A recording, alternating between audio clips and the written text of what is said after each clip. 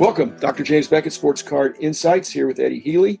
Eddie's going to share his experience, and we're going to use that as a launching point onto probably slightly older, unopened material, and what Eddie's circumstance was and what we can learn from that, as well as just enjoy looking at what is it has been increasingly an important part of the hobby. Not all product gets opened for different reasons. Anyway, thanks for sponsors.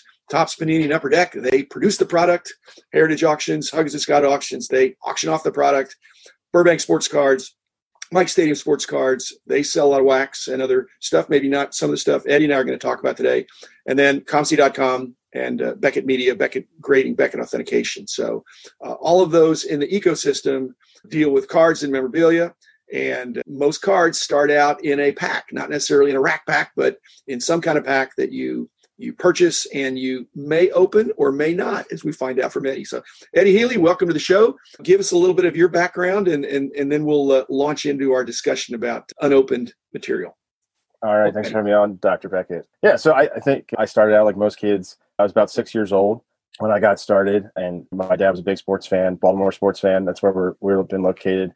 Grew up right in the backyard of Memorial Stadium. And I honestly, a lot of people talk about the cards they collected as what they remember in the beginning. But a lot of my memory is really my dad's cards. I spent a lot of time just sifting through them and all of them. My dad was largely baseball only. I haven't really found a lot of Colts cards, but it's 67 Topps, 69 Topps. And through that experience collecting Orioles and Ravens cards as a kid, the one thing my dad impressed upon me was that the rookie card was the thing to look for. And so my collecting origin really through middle school, high school, and early college was trying to only get rookie cards and get them signed, and had a lot of access. There's some good days in Baltimore to whether it's training camp or Orioles Fan Fest, or and I would look for that. My things that I really liked are getting my Ray Lewis or my Ed Reed rookie cards signed, and that's what I have a lot of. But yeah, so that's how I started. You're starting on the right track, I think. Autographed rookie cards are coming more and more in vogue, and it's harder to do now because the players see you coming. But if you're talking about those guys, you're talking about almost 20 years ago. So, yeah. But yeah, then I kind of got out of it, I think, naturally, as so many people do through late college. And then when you start to get in the working world, I think there's some major events for me. In 2014, my dad passed away pretty suddenly, unexpectedly, as a young guy, 55. And then that was 2 years after college. But then also after college, I had a lot of busy jobs. I was a scouting intern for the Ravens 2012 and had some other jobs in the organization for a couple of years. And then when I left, I actually went as a high school basketball coach, head varsity coach for a couple of years. So that I was busy then too. And then to try to get back into pro sports, I decided to go back to law school in the evening, working full time. So I was doing full-time work, been doing full-time work in law school. So I actually realized recently that I hadn't been in the hobby for years, but how I came back was the classic hobby pandemic story. The pandemic hits and my job is terminated for budget cuts due to the pandemic in the summer. And I started, just like, I want to clean some stuff out. And I haven't seen my dad's cards. I'm going to go find them. And something I was looking for was these strips of cards, which I didn't know what they were called, but they're 1974 rack packs. And something I looked at him with as a kid often. And I one thing I'd never done was look them up on the internet in value. And that's not as easy. It's easier now than back when your dad was collecting them, but they're tough. Yeah. And I was amazed at what I found on the internet. Pleased. yeah, no question. And my dad always told me when we looked at them when I was a kid, he said, "Don't open them and hold on to them." And what I've seen the prices them go for now online is shocking. Have you sold? What have you sold now? Because that's been a few months.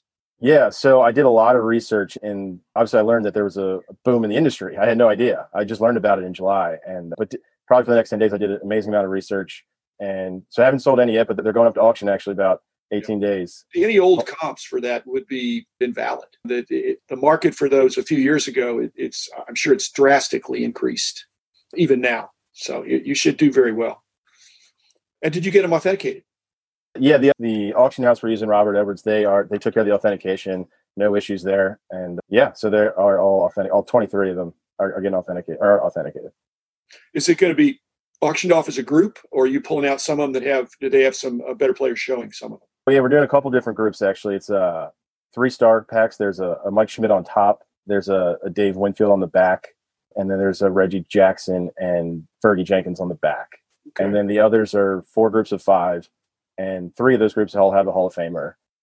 in them, and one is just a bunch of major star cards in them. That's exciting. What? Well, and I'm sure Robert Edward, the old Lifson guys, will do a great job for you. What made you pick them? They're on the East Coast, but did your dad have a relationship with the Lifson folks? No. So interesting. I just try to take a real analytical approach to it. And so over that 10-day period, I logged every internet sale of a 74 rack. And in so they had the biggest sale in 2019. They had a 19 sell for about 20 grand. And so that was the one thing that I first found on Google.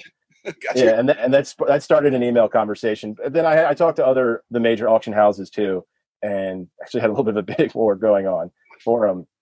But yeah, they just seem to have a history and a lot, not only the biggest sale, but a lot of recent sales, more so than any other auction house.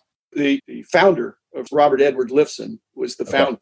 And so I think he's divested. I don't think he's the owner anymore, but he was the founder. And a lot of these companies, as you are founded and formed in the image of the founder. And so Robert had an amazing collection and vast knowledge of unusual stuff. And so his auction for all these years has had a lot of things that are very unique or very old, things you don't normally see. Some of the auction houses get mainstream stuff that's popular and valuable, but not as unique as they do. So they have a niche there. I think you probably made a good choice. There are other good choices. I've got two auction sponsors that are in fact Bill Huggins. It's not very far away from you, but again, there's a lot of good choices. And that's going to come up.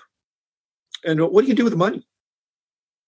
I think I'll probably just set it aside, act like it never happened. Probably set aside for future investments, and that's probably... You probably don't want to fritter it away. You want to honor your dad in some way, because that's part of the legacy of his vision. I can't tell you the restraint that your dad must have had and inculcated in you to hold on to something that was just a kid or even an adult is just itching to open it up and see what you get.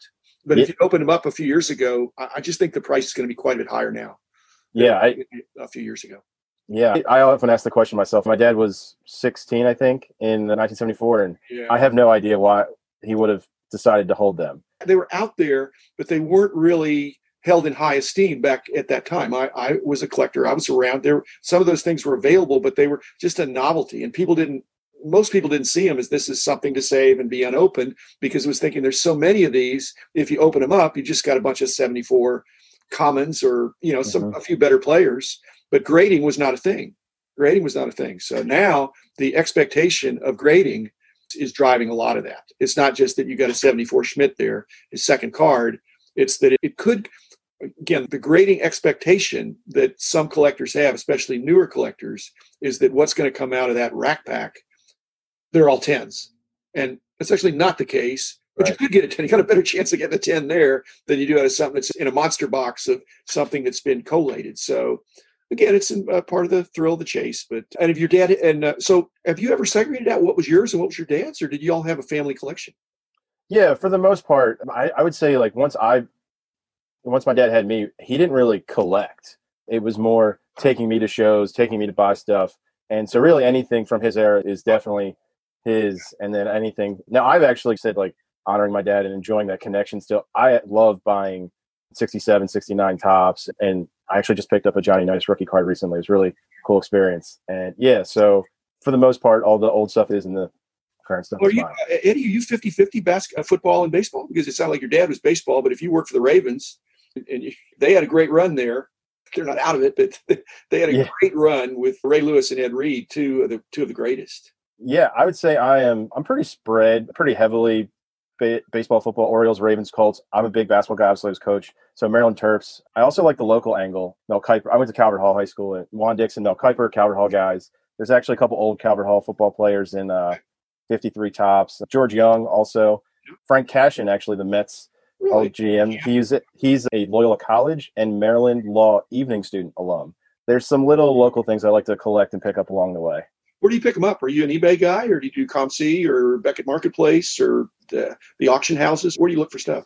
Go to Tesco's, which you can't do right now. But yeah, growing up, there's a local card store nearby. Now, obviously, I picked up most of the things on eBay for sure, but there's a local card store, Bel Air Card Store, up in Bel Air, Maryland, that I've been going to frequently. But yeah, just eBay's been so huge just to pick up these things that unless it was in your local card store, you couldn't get. Yeah, and you can't expect to go in a local card shop and find 74 rack packs. You No. just wouldn't be wise for them to put them out there.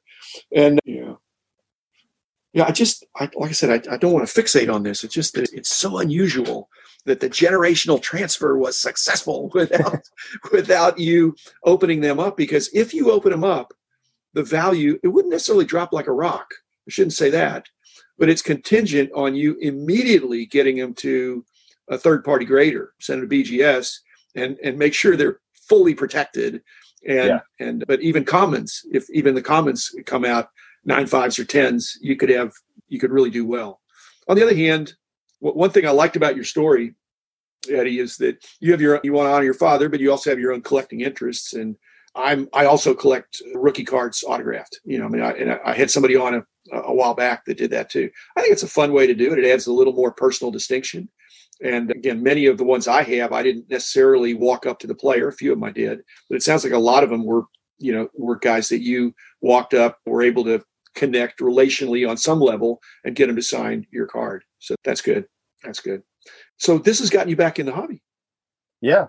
It's been a lot of fun. I like I said before, I think I realized I hadn't been to a card store probably since my dad died, and not intentionally, just got busier. And it was about last month. I was like, oh my gosh, I think I haven't been to a card store. But yeah, I really loved it. I love sports. Obviously, I have that evaluation background of scouting, and it helps. And I obviously hope to have a family at some point in the future. And it's great to relearn and duplicate what my dad and I had when I was little and get ready for that. Yeah. That's a great note. Basically, I got cards from my dad who had collected in a long time ago, and they were in the attic of my grandfather and grandmother's house that I got when I was basically, I guess I was 10 years old. And so that opened my eyes to the fact that there were older cards too. And then I had the Veras family of the grandfather, the father, and the son on my Father's Day episode, which you might want to listen to, which is a lot of fun. So I think it's one of the greatest father-son or father-daughter or mother-son, whatever it is. It's a great hobby, pretty wholesome. And occasionally, listeners, someone's father is so prescient and awesome to hold on to something that really caught fire and had great value. And so what a great blessing. What a great opportunity to so I hope people bid it up for you, Eddie. we're going to stop now. It's been 15 minutes, but I've really enjoyed hearing your story. Again, I know you miss your dad, but the legacy of collecting memories is still there for you and for me and for many others. So thanks, Eddie Healy. Best of you in your law school pursuits. Expect to be hearing more about you. Why don't you become the commissioner of baseball?